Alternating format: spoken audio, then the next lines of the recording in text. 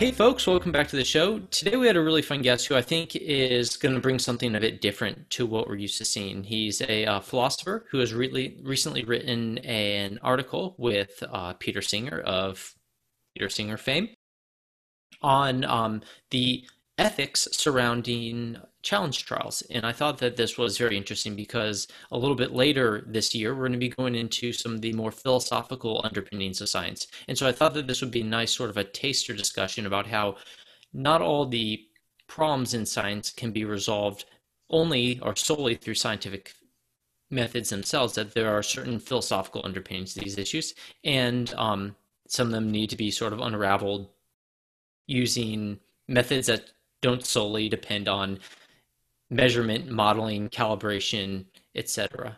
But I think I've talked too much already, so we'll just go on to our guest.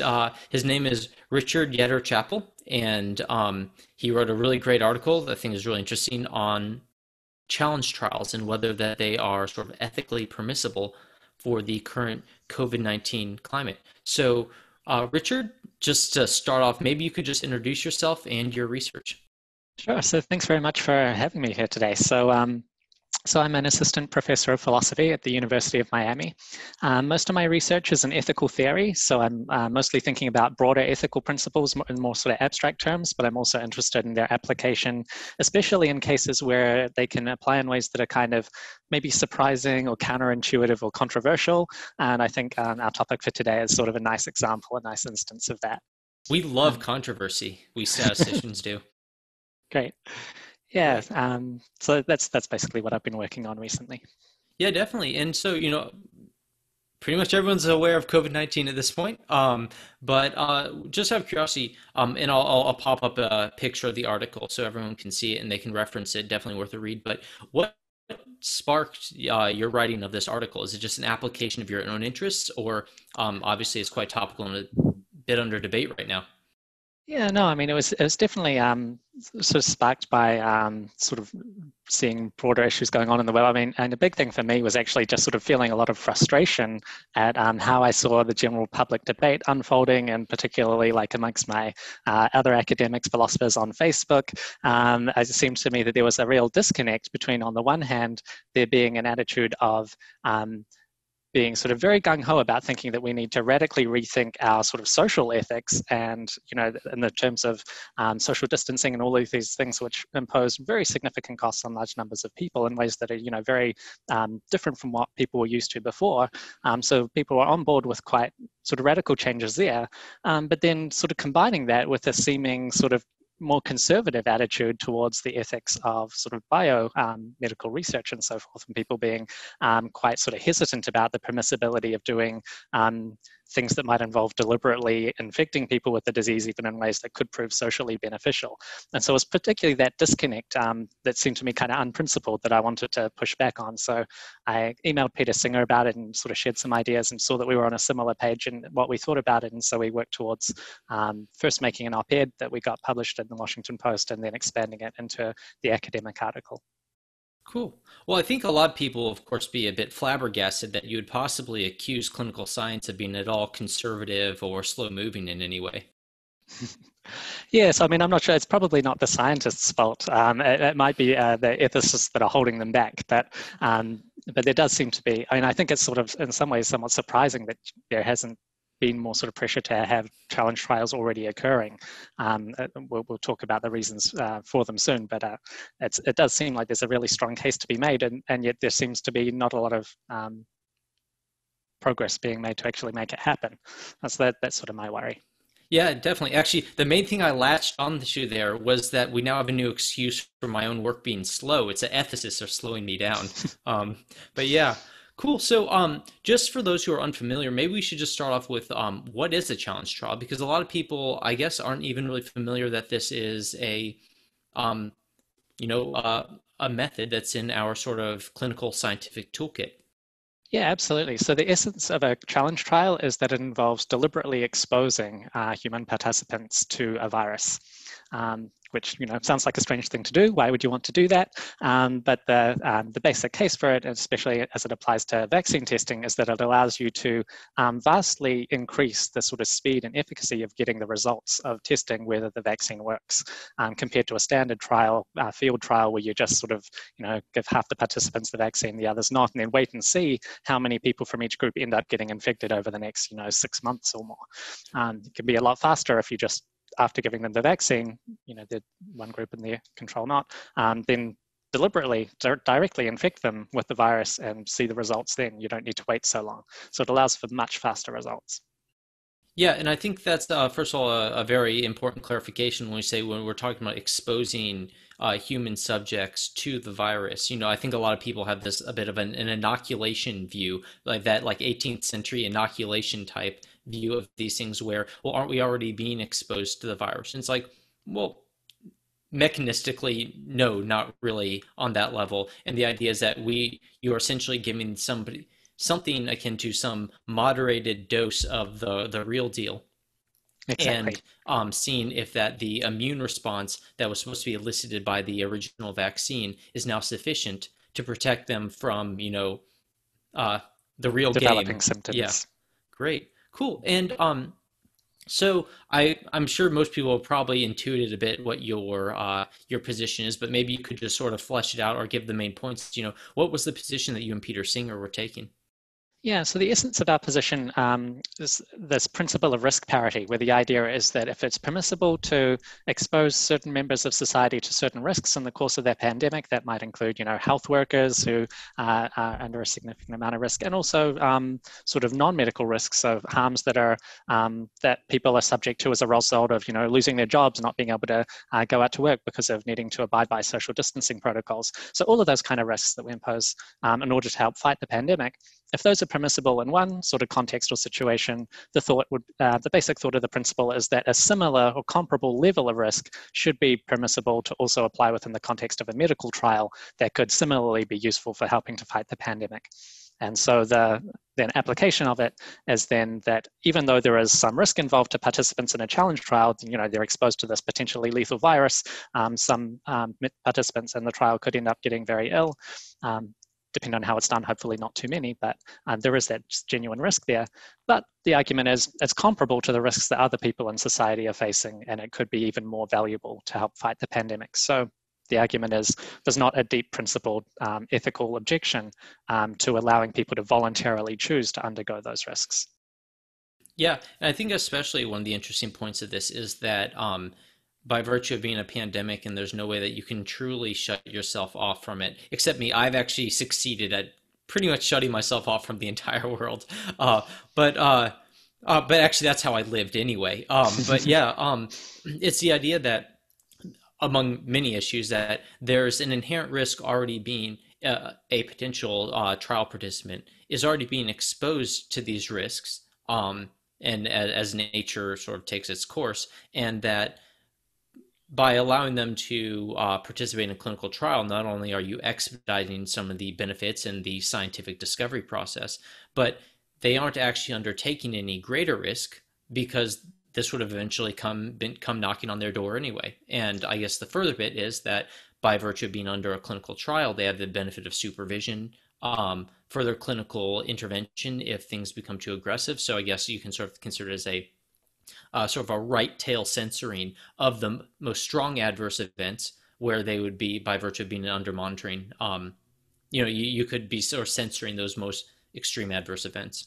Yeah, absolutely. So there is that nice argument for why it could be beneficial for some of the participants, that if they would have ended up getting sick anyway, at least in this context, they're in a very controlled setting where they can get the best of medical care identified early on with aggressive intervention that could help to avoid, as you suggest, the worst outcomes. It's tricky to make the case that everyone in the trial could expect to have overall better results, because obviously, some members would have, they could have expected to avoid the virus altogether through, careful social distancing and so forth. So I think there is plausibly an overall increase in ex-ante risk. But maybe that's compensated for by, as you suggest, the lowering the sort of the tail end worst outcomes. Yeah, and you just used an awesome term. I was an ex-ante risk. Could you describe that to us? Yes, yes, sorry. So ex ante risk is just meaning sort of the risk that you face as evaluated before it happens. So given what you know at the time, your ex ante risk might be low, even if something ends up happening that's detrimental and that's bad. So as far as sort of making assessments based on, given that we have only partial information at any given time, the only thing that we're really in a position to do is to evaluate the ex ante risk, the risk given that earlier information, and see, is the overall risk that the person faces, is it greater or lesser or moderately comparable in these sort of ex ante terms? Great. Well, I'm going to start using that word as if you never taught it to me and I just picked up in, my usual reading. But yeah, great. And so now we've talked a bit the arguments. What are sort of the alternative positions? Is it simply a negation of sort of the points and it's just an alternative is do not? Or are there divergence on different points in this? Do you and Peter Singer sort of differ on where some sort of decision boundaries might be? What are the counter arguments?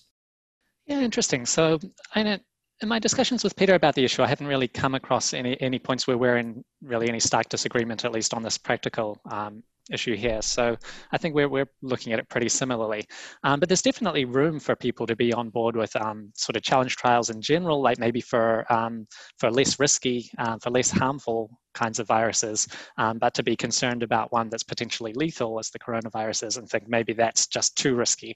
And I guess their argument would be that that researchers maybe have a special duty of care to their research participants to not expose them to significant risk, and that maybe according to those ethicists, would outweigh our more general obligation to society and to reducing the total toll of the pandemic. I think that ethical perspective is misguided. I think we should be more concerned about, I think we should be concerned about everyone and not just a little sort of handful of people, and particularly if they're volunteering to help. I think that we should sort of embrace that help where we can get it.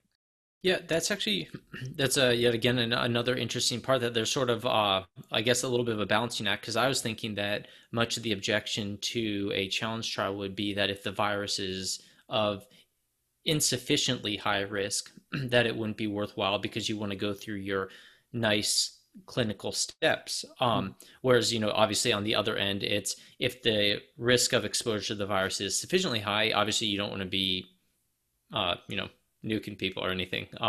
And that, so it's sort of that balancing act where people, I guess, would be more comfortable with a challenge trial within certain risk parameters, neither too high or neither too low. Yeah, that sounds right. As far as sort of trying to pin down the kind of common sense response here, it does seem like you've sort of nicely pinned down the risks on either side there in terms of what people might object to. Just as a quick aside, as a philosopher, are the common sense responses? I mean, presumably that's much of what you have to contend with when dealing with the public. That it's a series of common sense objections and responses, and that you want to make sure that your argument sort of lands in that common sense zone. Yeah, this to some extent. You don't want people to just dismiss what you're saying as seeming like outlandish, crazy philosopher talk. So you want to be able to engage with the common sense concerns and explain why you're able to address them as well as you can.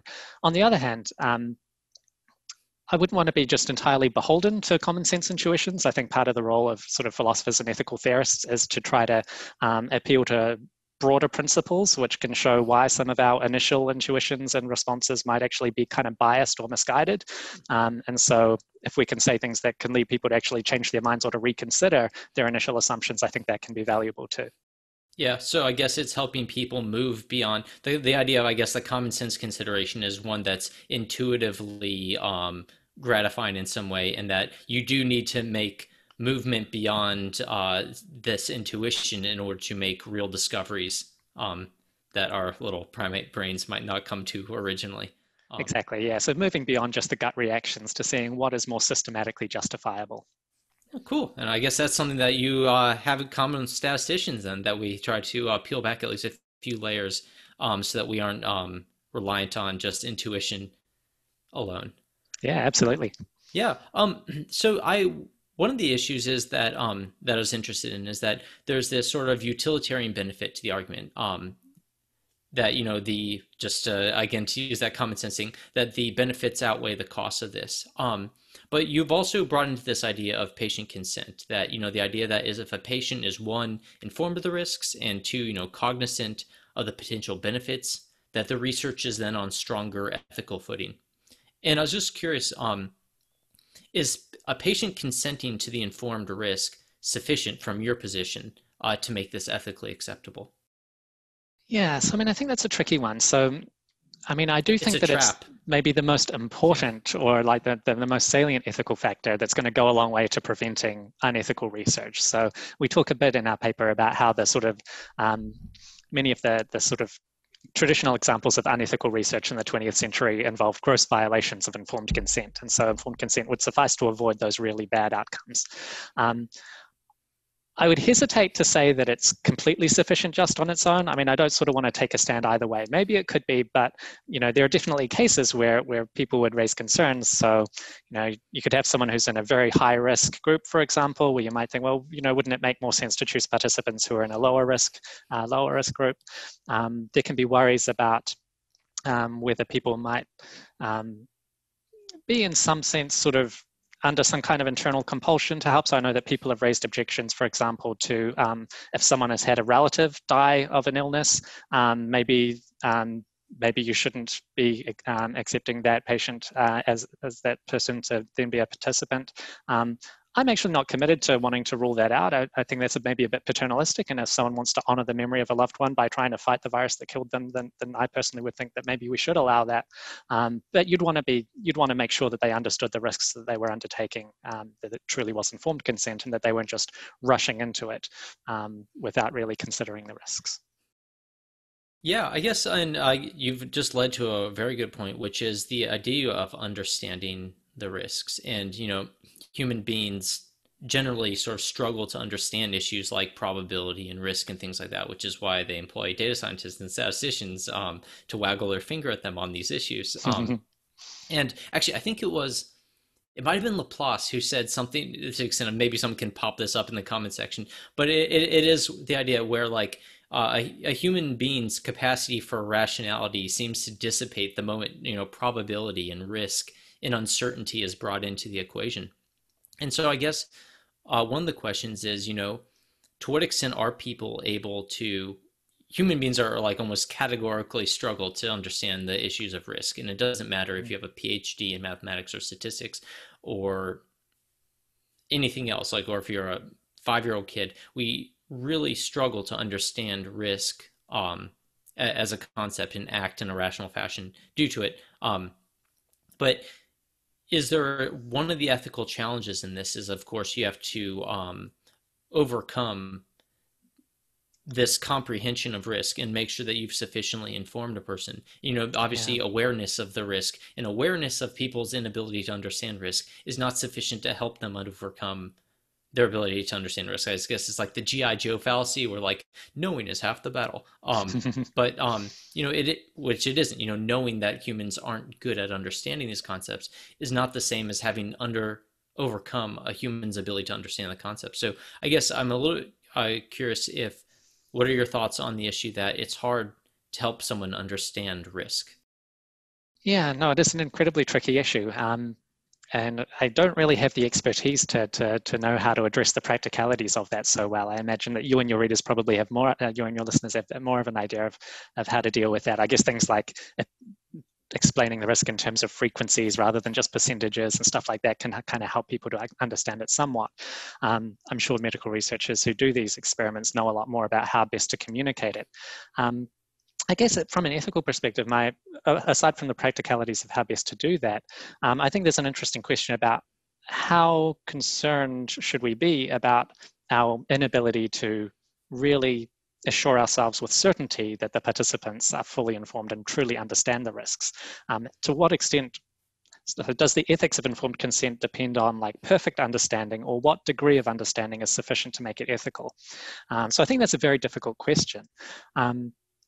I mean, I think in a sense, the most important thing is going to be to make sure that the participants all at least have a general understanding of what's going to happen to them. They understand that they're going to be exposed to this virus. They know, anyone who's been watching the news knows that there's a significant amount of risk to the virus, and so that needs to be communicated to them as well, that they are being exposed to this, and so they will be facing that risk. Whether they are able to understand like quantitatively exactly what the risk amounts to, I don't know to what extent that kind of detailed knowledge is going to be essential. I think the most important thing would be to ensure that the participants all understand that there is sort of significant risk there. If they're not comfortable with it, they shouldn't participate in the trial. If they don't feel like they have a good understanding of the risks, they might want to bow out of the trial. But if they're willing to go ahead, given their understanding of the risk, however, incomplete or inadequate that might be, including uncertainties about whether they might be in some kind of high-risk group without realizing it and all these sorts of things. There's just a lot of uncertainties. If they're okay with that uncertainty and they're willing to go ahead regardless, then ultimately that's sort of the responsibility is then on that individual to have made that decision for themselves. And I think as long as the researchers have sort of done a good faith attempt to communicate as well as they can their understanding of the risk to the participants, that's really the best we can hope for. And I wouldn't want to like be ruling out, like disallowing research just on the basis of like we can't communicate it perfectly. I think we just need to do it in good faith, and then people are responsible for making their own decisions after that point. Yeah, and I guess also the issue of perfect communication would also be a little bit reliant on the idea that you've actually perfectly calculated what the risk would be anyway. And since that is frankly like scientifically laughable, that for any given person you've actually found the risk, which is basically the purpose of the research anyway, to actually understand what these differentials in risk are. Obviously for a clinical trial, the idea would be there's a risk differential between the person who has had the vaccination and the person who has not. But there's also further elements of, the differentials in the effect size of affliction of the disease, for example, which risk group that they're in, whether or not you're going to be an asymptomatic carrier versus someone who, suffers a fatal heart attack or fatal respiratory failure due to that. Yeah, but yeah, that's cool. And I guess just to round out the issue is, when we get back to the common sense perspective of cost versus benefits of this, would there be any reason to believe that it's necessary for the patient to understand the benefits as well? I don't really see why that would be ethically necessary. It certainly seems like it would be sort of useful to make sure the participants know why it could be worthwhile for them to engage in the study. For one thing, that might encourage, more of them to agree to go along with it. Yeah, great recruitment technique. So yeah, it's definitely worth doing. But if someone either declines to participate because they didn't fully grasp the possible benefits, or they do participate even though it's even better than they realized, I think either of those outcomes is sort of morally okay. It's just the better they understand it, including the possible benefits, the better. Yeah. It's a bonus. Yeah, I guess the only one that would be truly objectionable is if the benefits were vastly overstated such that the patient then couldn't weigh their own personal risk against it. So, yes. Yeah. Yeah, so if they came in with beliefs about the benefits that were inaccurate, they would definitely need to be corrected. Yeah. Yeah, definitely. So it's like the vaccine will not only protect you for COVID-19, it'll also make you taller, better looking, things like that. Obviously, we can't be doing that. But if it's relegated to the medical benefits, great, cool.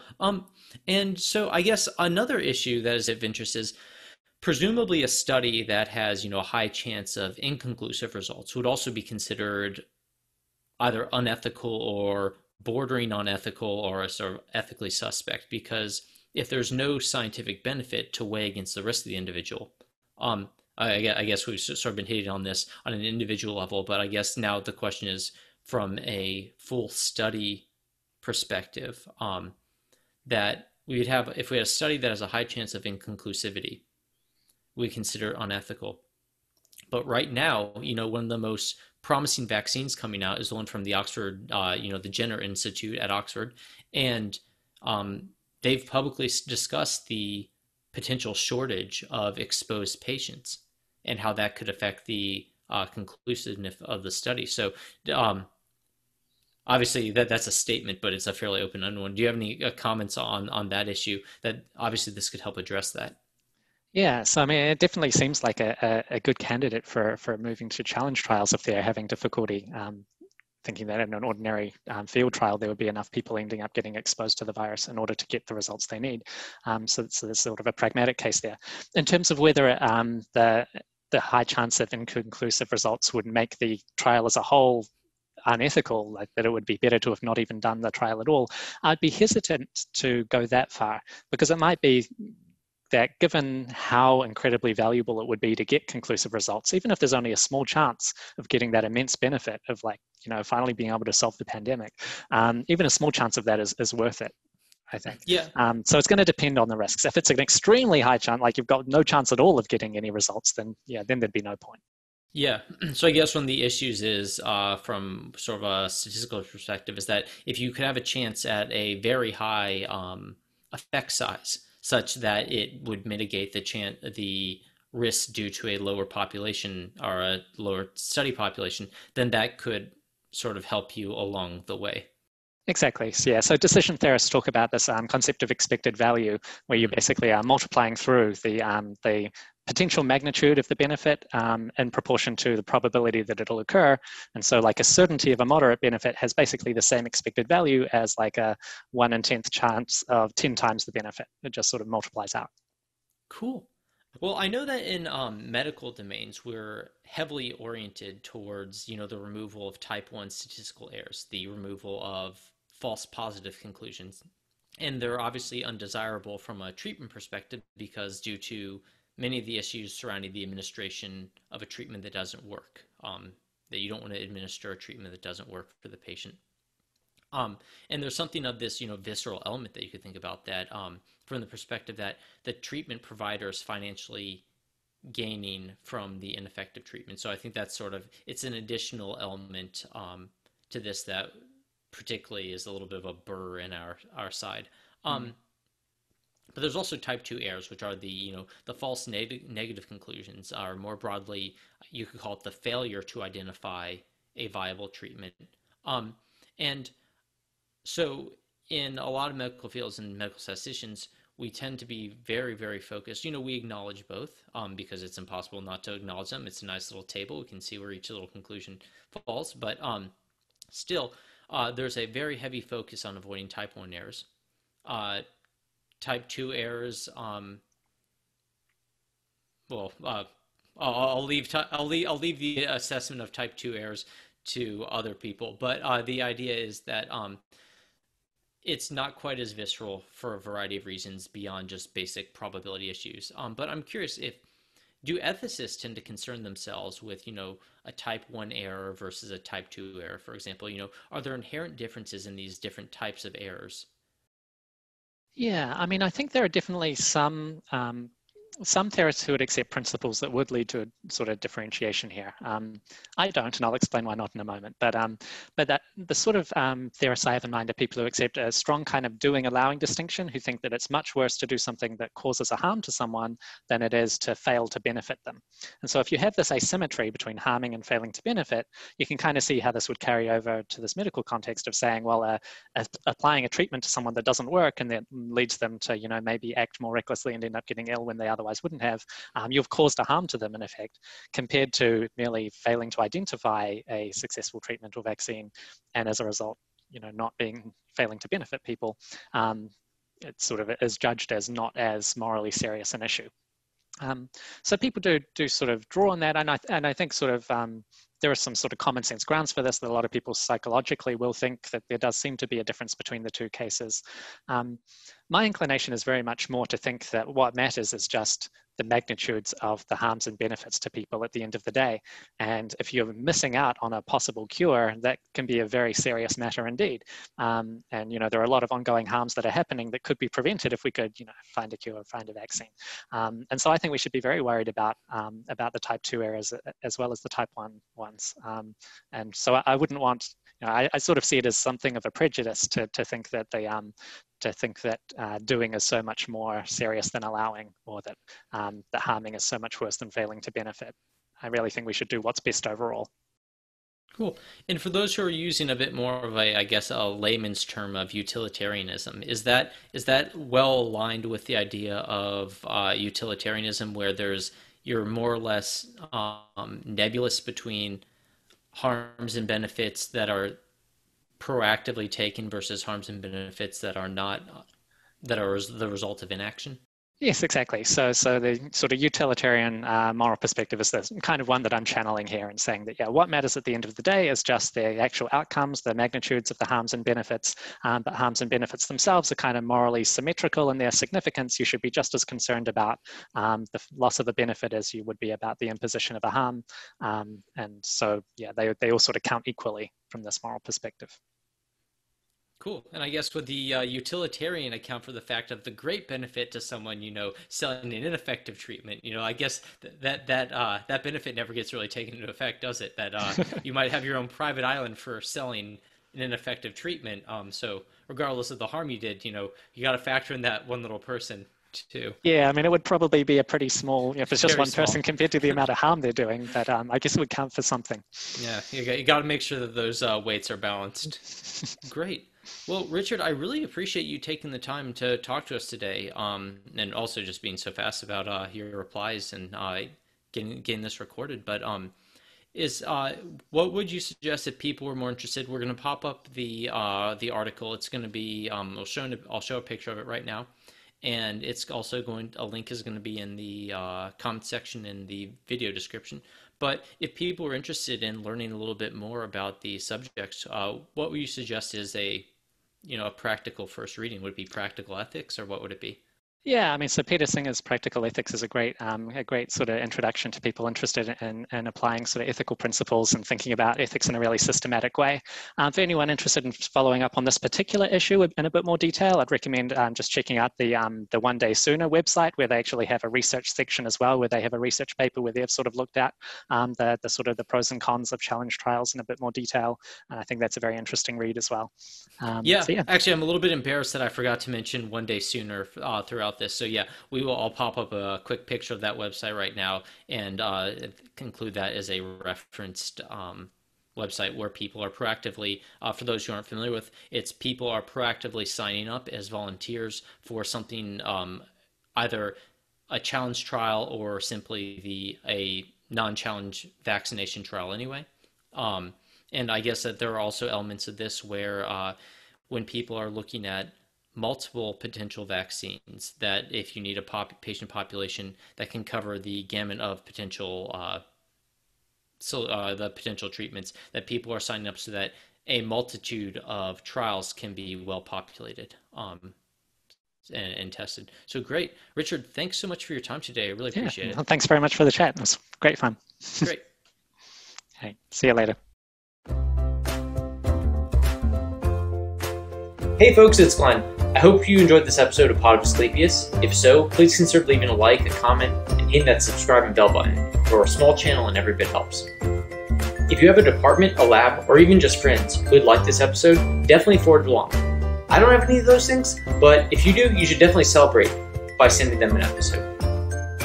We've got plenty of episodes on healthcare topics, particularly on data science and machine learning, so check out the other episodes on the channel, or some of the playlists. You can also check out our website to join our mailing list or see our sponsors. Thanks so much to our sponsors for their support. And while the views discussed on the show are undoubtedly scintillating, they don't necessarily represent the views of our sponsors, the speaker's employer, my views, your views, my neighbor's cat's views, your cat's views, or anyone else not saying the words. In fact, they might not even represent the speaker's views by the time you're hearing it, so be sure to subscribe in case they come back onto the show to change their mind. See what I did there? Thanks again.